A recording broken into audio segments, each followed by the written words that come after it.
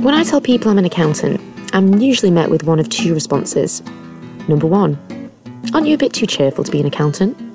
Or number two, I couldn't do your job. I'm not a numbers person.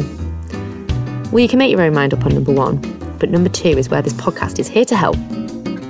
My name's Victoria, and I am living proof that you can turn your hand to even the most unexpected things.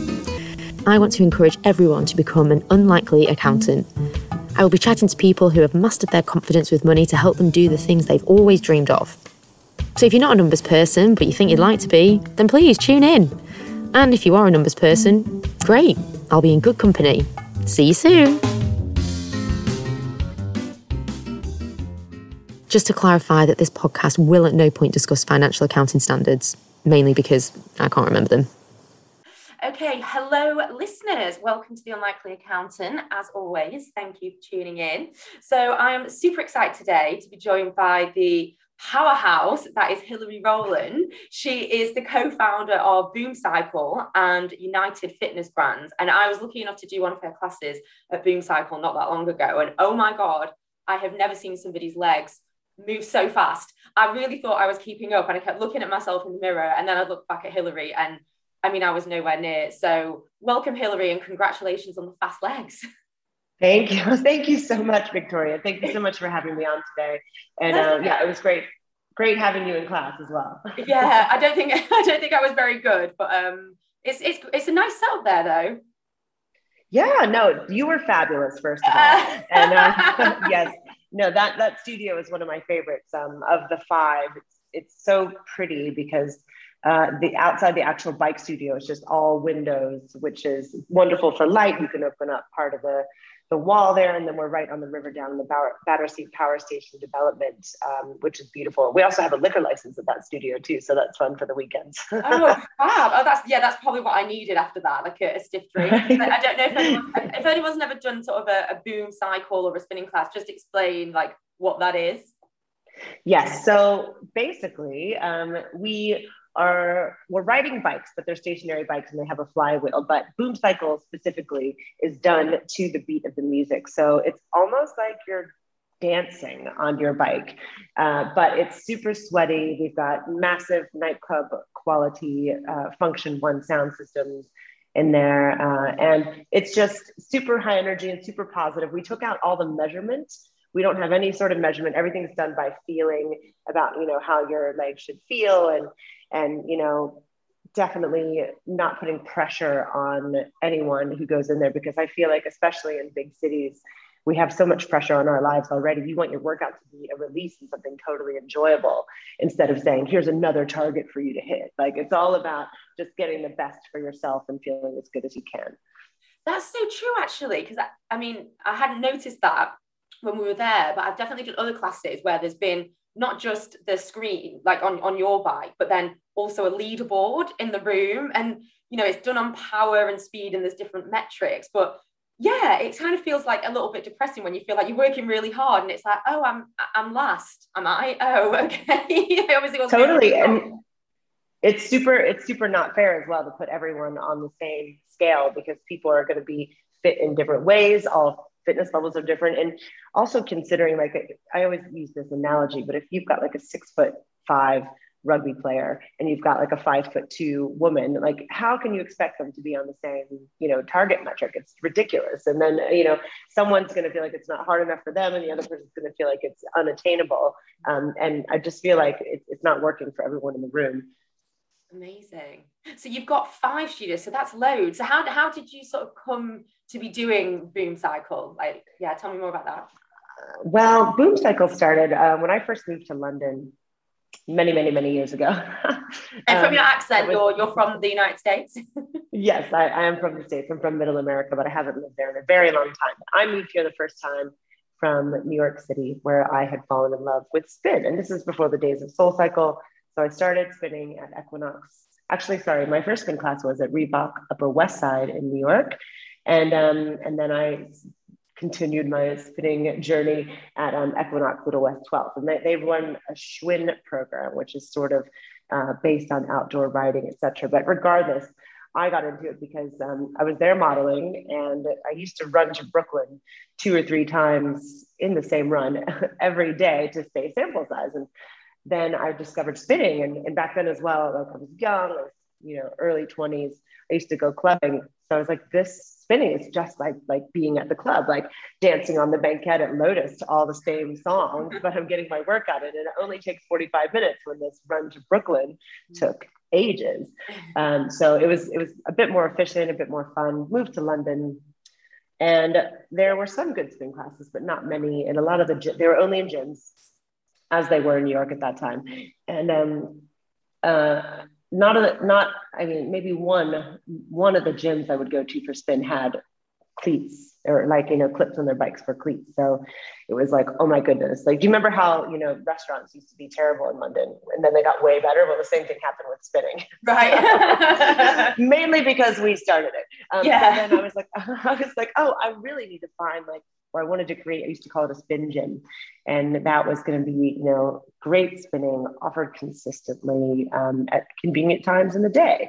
And I did that last career. I was modeling for a few more years. And then I think I'd been doing that for about 15 years. And I was thinking, okay, I'd also just turned 30. So I was like, all right, it's time to try something different, right? And I was like, maybe it's the time for that spin gym idea. Mm-hmm. And my now boyfriend at the time, was working on a different business. He was going to do something in alcohol because he was in business development for a drinks brand agency before. And then we decided that, it could be terrible for our relationship if we both started a business and never saw each other. So we decided to become partners on this one.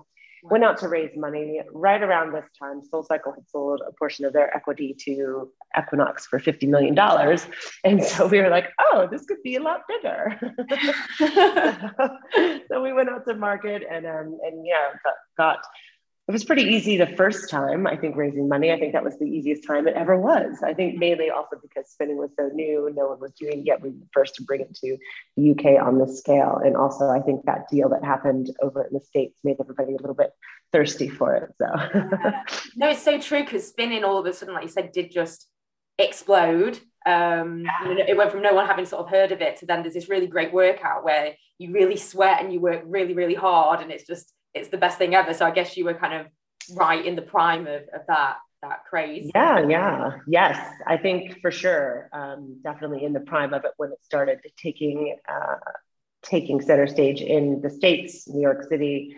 And then, as I mentioned, we did bring it to the UK on a larger scale. Congratulations. So when you were raising money, did you already have one? How many gyms did you have at that point? Did you have one? Did you have any? Oh, no, to open the first one, that was it. So I think I took out a loan. My then boyfriend had just sold a property. So I think he had money from that. And then we went to raise a little bit of funds. I think the first one, we put in most of the money, but we got an investor on board to help us, roll it out, so on and so forth. I mean, there's a dramatic story that comes shortly after. Oh my God, I'm dying to hear it. Well, I think about a month after us being open with the first Boom Cycle, we got a call that everyone needed to come into the investor's office, and it was in the Heron Tower, like really high up, very fancy. We got up there and it's a bunch of administrators. So I think the main backer of the investment fund was being extradited to Lithuania for misappropriating $230 million. So we had to buy back our equity. Luckily, we got a deal on it. I think we got to write off a loan or something like that, which was cool. But also at that point, we're like, we don't have any further backing. So we had to work every single shift as the front of house. I even cleaned the place for a while, for a long time, to get ourselves to where, we weren't going to need any investment, because I think your first business, you always need more money than you thought you would. No, that is so true. Like, you do your business plan and then you need to almost like double it. Or at least a contingency. Yeah. So yeah, it was a good trial by fire, I think. For our first year or month of business. Yeah, I mean, what a dramatic thing to happen, like right at the start. But then how kind of then empowering to then turn it around and do it on your own? I mean, did it then make you think, oh, well, why did we take the investment in the first place when Oh, no. I mean, it's super, like, that was the cheapest build we've ever done. Now I think it costs a minimum of £1 million every time we build one of these things. And I mean, that's a bit more money than I keep in my bank. Yeah. So don't get me wrong. After we did work ourselves out, we did go and raise money again to build more, just because they are so expensive. Fit outs and rents and all of that stuff is in London is a bit crazy. Oh, I mean, it's insane. It is insane. And did you not, when you're sort of raising these 7-figure amounts of money, even if, well, I guess you must just really, really believe in it. And like you say, you had like the example of Soul Cycle and you did really believe in it. But did you, did the doubts not creep in? And do you not think, oh my gosh, like, what are we doing? And is this the right thing to be doing? Or not really? Does the fear not enter into your mind? No, I didn't really, especially then. I think now, like, sometimes you can just get frustrated, like with COVID and everything, like how annoying, like we're in our 10th year, then that was our 9th year of business, doing so well. And then we just get crushed by COVID. Like, it's so not fair. But, I think then especially, we're just like, this is awesome. Like, we can see how it will work. We have to educate the market. We have to, get the business culture right. We have to, make sure the product is what people want to buy. And so there's a lot of work that went over that over many years. But yeah, which is sort of why it got even more annoying. We finally got to a place where, like, okay, our product is tight. We built a great community. The team is amazing. And then COVID's like, everybody has to stay home. Like, oh God. I mean, that was just, crazy, but so many sectors were hit by it. But in particular, sort of the exercise market and all the gyms being closed and everything. And then McDonald's gets a tax benefit and leisure businesses do not. So that was cool. Whatever. Great decision. But didn't you say that you like hired out your bikes or something, which I thought was a really like genius idea to try and just be generating a bit of income?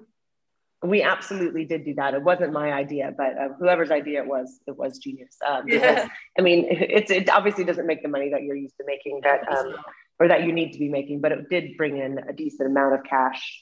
And then also, I guess we were very lucky in that a few years ago, or a few years before COVID, we had made every single person, including the instructors, like full-on employees. And a lot of studios don't do that just because it's incredibly expensive. I think it adds like another 12.5% onto your wage bill for those people. But because we did do that, we wanted to, first of all, give everyone the job security that they deserved. And we wanted people to see this as their career. But it also meant that when COVID came around, that everyone was allowed to benefit from the furlough scheme. So actually people were able to get paid throughout.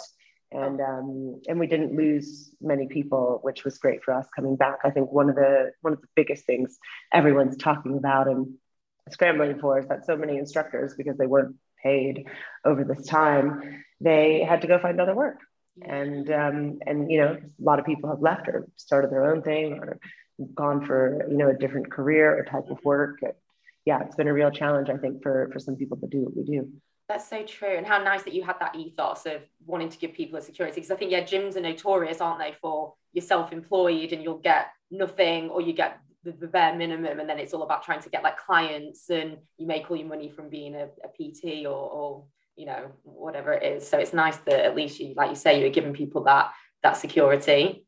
I mean, I think I was also going to say one of the benefits we had is that we have our digital partner. So Apex Rides, which is fantastic, beautiful bikes, come different colors. That launched over this time, and we have our trainers doing an Apex program but it's built in the same. Well, they're two different ones. So the party on the bike one is built in the same, like a similar vein to how the Boom Cycle fun, no pressure standards are. And then we've also got a metric offering on that too. Our digital partner came in handy at that time, and really great pieces of kit. So anyone listening, if you're interested in a streaming spin class and a bike to go in your house, check out Apex Rides.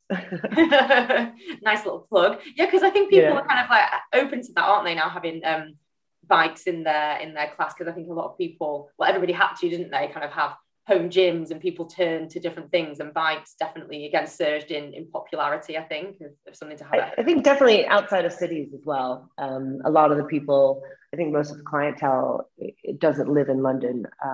For them, some people do, but it's just space, I think, in London, right? Like you can barely fit your own stuff in there, and then you're like adding exercise equipment. Where does it go? Yeah, so true. You have to double up as like a clothes horse or something. Like yeah. Inevitably, it always does. So you mentioned that you started the business with your then boyfriend. Did you say now husband? Yes. Yeah, so now that obviously worked out well. So how is it working with your other half? I mean, you must enjoy it. It's good. Yeah, it's good. I mean, we've always been like one of those couples that spent a lot of time together. Like even in our previous jobs, when one of us would travel, if the other one could travel with, we would.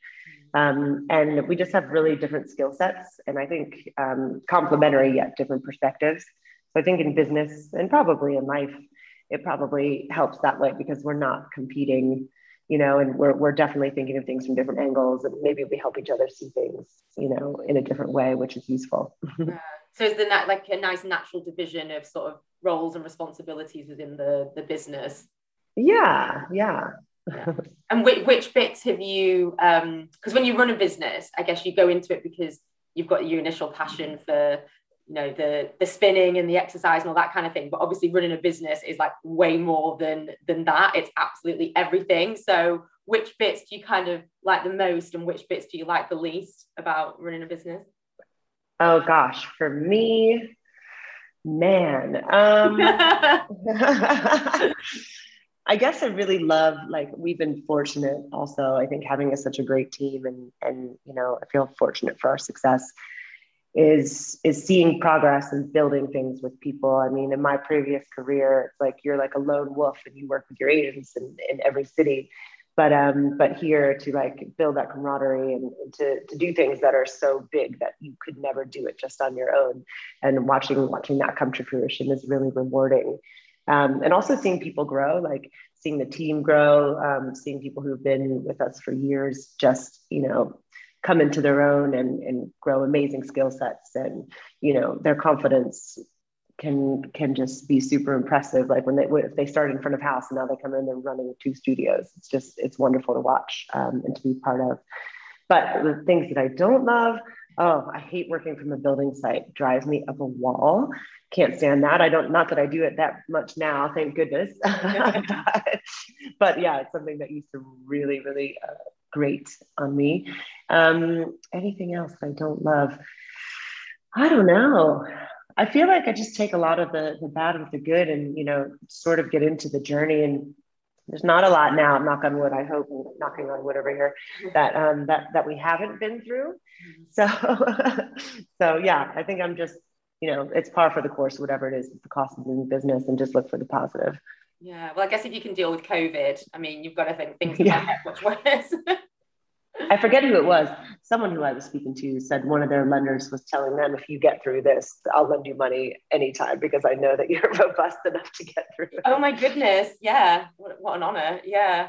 I mean, and I think you have to, there's always going to be something, isn't there? There's always going to be an event, whether it's like a recession or just a massive change in the tide in terms of trends, or there's just always going to be something that you have to encounter. But I think COVID is up there of one of like the biggest things, hopefully, again, touch wood, that you would ever have to deal with. Hopefully. Yeah. So I mean, you've got your 5 studios now. Is there other plans for more? Absolutely. So, I think maybe this is a good time to go into what United Fitness Brands is. So last year, my husband, my business partner, and I started speaking with Joe Cohen, who is the founder of CoBox, which is a super cool boxing studio. So it brings, boxing to the masses. Fight Club meets nightclub. It's really, really a great workout. It's a lot of fun, like amazing studios and amazing trainers. And so we started speaking about, the possibility of, combining in order to create scale in a quicker way, because once you have more studios, then you have the ability to share resources, right? And resources can be within the team. And also then, your buying power, when you're getting all the things you need, you can negotiate better deals. It's more attractive to landlords. There are many, many advantages. And so we started talking, we came to an agreement and we closed the deal to create United Fitness Brands. So Joe is our co-founder. And then we rolled up the equity of both Boom Cycle and Cobox into United Fitness Brands. And then quite quickly after that, we completed the acquisition of Barcore, which is London's best bar studio. So they have, Barcore has, I think in total now, I think we have 20 sites. And it's now also, there are a few franchises for Barcore, which are in 2 in Manchester, 1 opening in Leeds, and 1 opening in Bristol soon. So yeah, it was a big jump, and we're all benefiting from, a combined head office that, saves money, because instead of having 3 of everything, you have 1 of everything. And obviously, economies of scale, buying power. We can share spaces. So already we have moved the Chelsea Barcore studio into a space that we had at Cobox in Chelsea already. So that was a really good move. It's a beautiful space. It's bigger. It's now saving the company, a whole other rent. Yeah. And now also Cobox has just taken the space at Waterloo Boom Cycle, which is a big, gorgeous space, and that's supposed to open in about a week. I think Monday is our open date that we're planning for. So yeah, lots of moves already. We've got a few more, but I just can't talk about them yet. Super exciting though. Congratulations. That's amazing. Thanks. So how did that come about? Did you know Joe already, or were you talking to a few partners, or?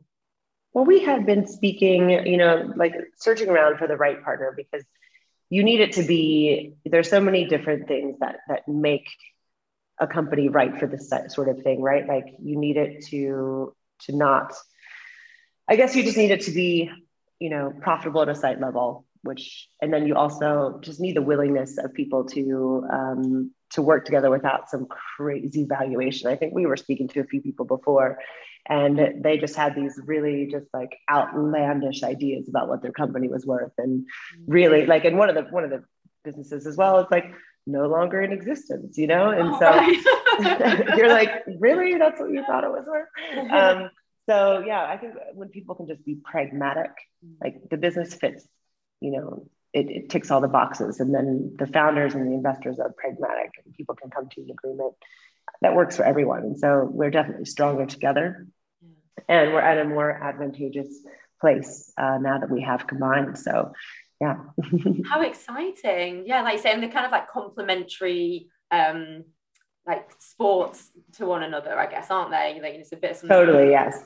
Yeah. We like to call them verticals. So yeah, we are looking to add some other complementary verticals as well. Yeah. But yeah, I've been doing all 3. And by the way, like, I feel like it totally works. Like Boom Cycle plus Cobox plus Barcore is awesome. Oh my God, that's all you need. And will that be like the case then? Can people buy sort of like a package membership and then they get access to we're working on some technology for that for sure. Right now it is separate, but this is only a few months old. I think we closed, as I mentioned, the United Fitness Brands deal with Cobox in March. And I think Barcore was either early May or late April. So we're a couple months in. Yeah. There's a lot to do. We're working on it. Yeah. Yeah. Oh, how exciting. And do you think, I mean, would the dream be to sort of have a global brand and take it over, back to the States, or just keep it in the UK, or not sure? Well, I think maybe the States is pretty saturated at present. I mean, you never know. We have had quite a few licensing and franchise requests, but I think we'll go bigger nationally in the UK and Europe. And we've also had a few requests from the Middle East. So I think we're just getting our package together and making sure that we're happy with everything, getting our technology right. And then we'll hit the button on things like that a little bit later. How exciting. And are you going to be, learn how to teach Barcore or the boxing, or are you just going to stick to the cycling? Well, I mean, it's actually quite a lot of work to do what I'm doing now. So looking after all three brands for marketing and teaching a bit of spin. But I did think about it. I did think about doing the bar core training, but I think it might just be a little too much for me to do. So yeah, I think you've got your hands full with like everything else for the time being. Yeah, I'll just probably stick with spin. Yeah, no, but that's good. You can just be a participant in the classes instead. And I definitely am. I'm going to do a bar core class later today. I'm really excited about it. Yeah. Oh, well, how exciting! I mean, what a nice thing to kind of come out of. Do you think this would have happened if COVID had not happened? Do you think the urge would have been there to do this, or? I don't know. I mean, we've been trying for this to happen for a couple of years, to be honest. But I don't think that COVID is the reason why Cobox became partners with us. I think that one of the founders, who was Joe's co-founder, didn't want to do things like this, and then I think he left the business. So yeah, so I think, who knows? I think it probably would have happened anyway. Okay. I think COVID made it like a quicker decision. Yeah. You know what I mean? Oh, but that's great. No, and I'm so pleased that you've just, you know, carried on and that things are going well now that everything's reopened. Yes, we're happy that it's a positive story. Yes, definitely. When especially, like you say, some of your competitors, it's not the same. Amazing. Right, well, I don't want to take up too much more of your time, but I was just going to finish with a little quick fire round. If you could win an Olympic medal for any sport, real or fake, what would it be? Floor gymnastics. Oh, nice one. Oh, I was watching that. I don't know if it was floor gymnastics, but Simone, what's her name? I've forgotten her surname, but the American. I don't know. I'm not watching. I feel really bad. You're too busy to watch, but I was like watching the highlights and I should really know her surname, but the American girl that's just amazing. And she was on the bar doing all the flips. And I just think, oh my goodness, I could never do that. What's your favorite song? My favorite song. Oh God, I have so many favorite songs. I think Smokestack Lightning by the Howlin' Wolf. Bit of blues. I don't know that one. I'll have to go and listen to it afterwards. Yeah, do it. What's the best piece of financial advice you've ever been given? Best piece of financial advice I've ever been given. Gosh, I'm not sure I've ever gotten much financial advice, to be honest.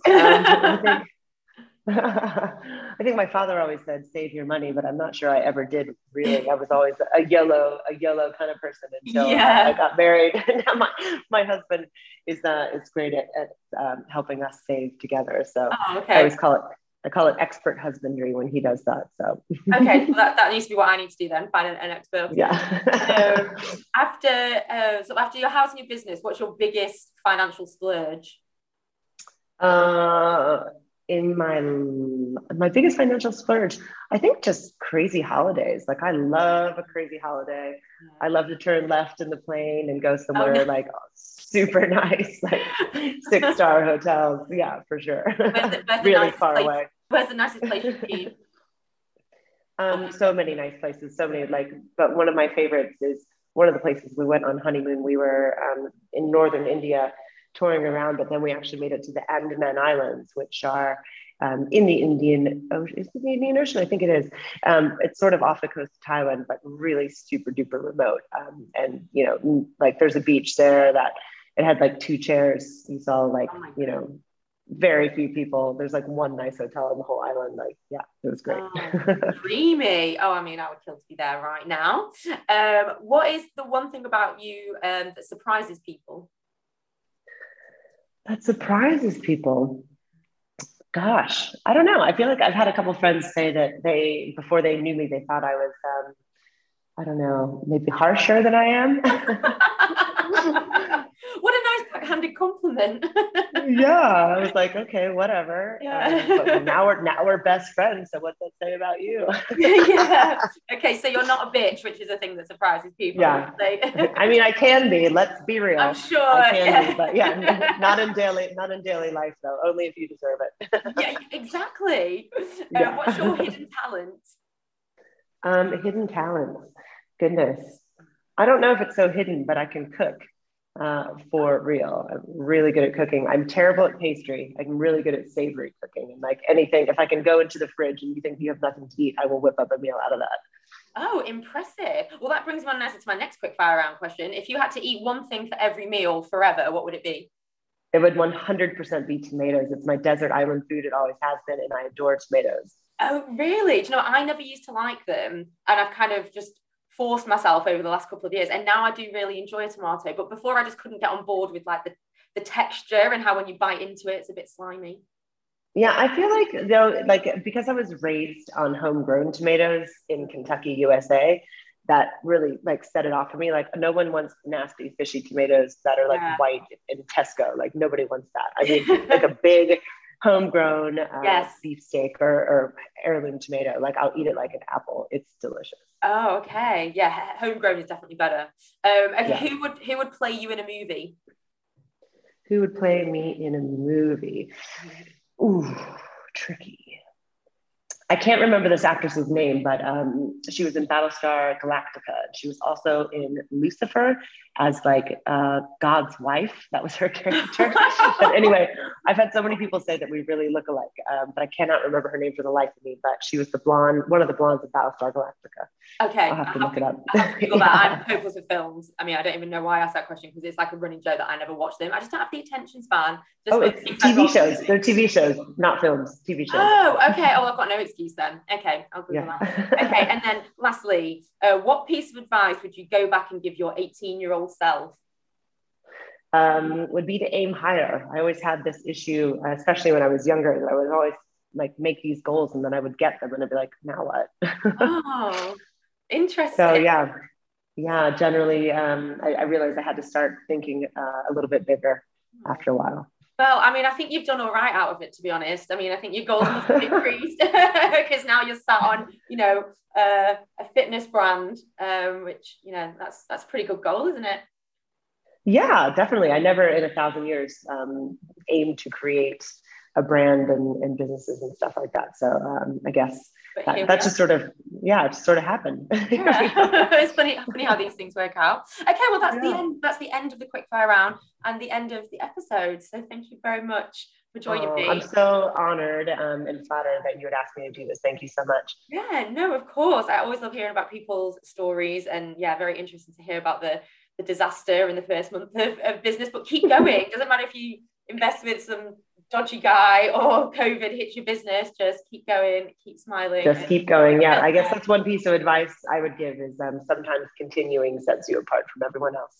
Yes, good one. I think that's a nice line to finish on. Yeah. All right. Well, have a wonderful rest of the day. Thank you. Hopefully I'll see you around the studios. Bye, honey. Thanks so much for listening. And if you enjoyed that episode, please make sure you hit subscribe. That seems to be what all the other podcasters ask people to do. And also, please do give me a follow on Instagram. I'm on @theunlikelyaccountant. So you can send me any DMs with any thoughts or feedback. Only if it's complimentary, of course. Thanks.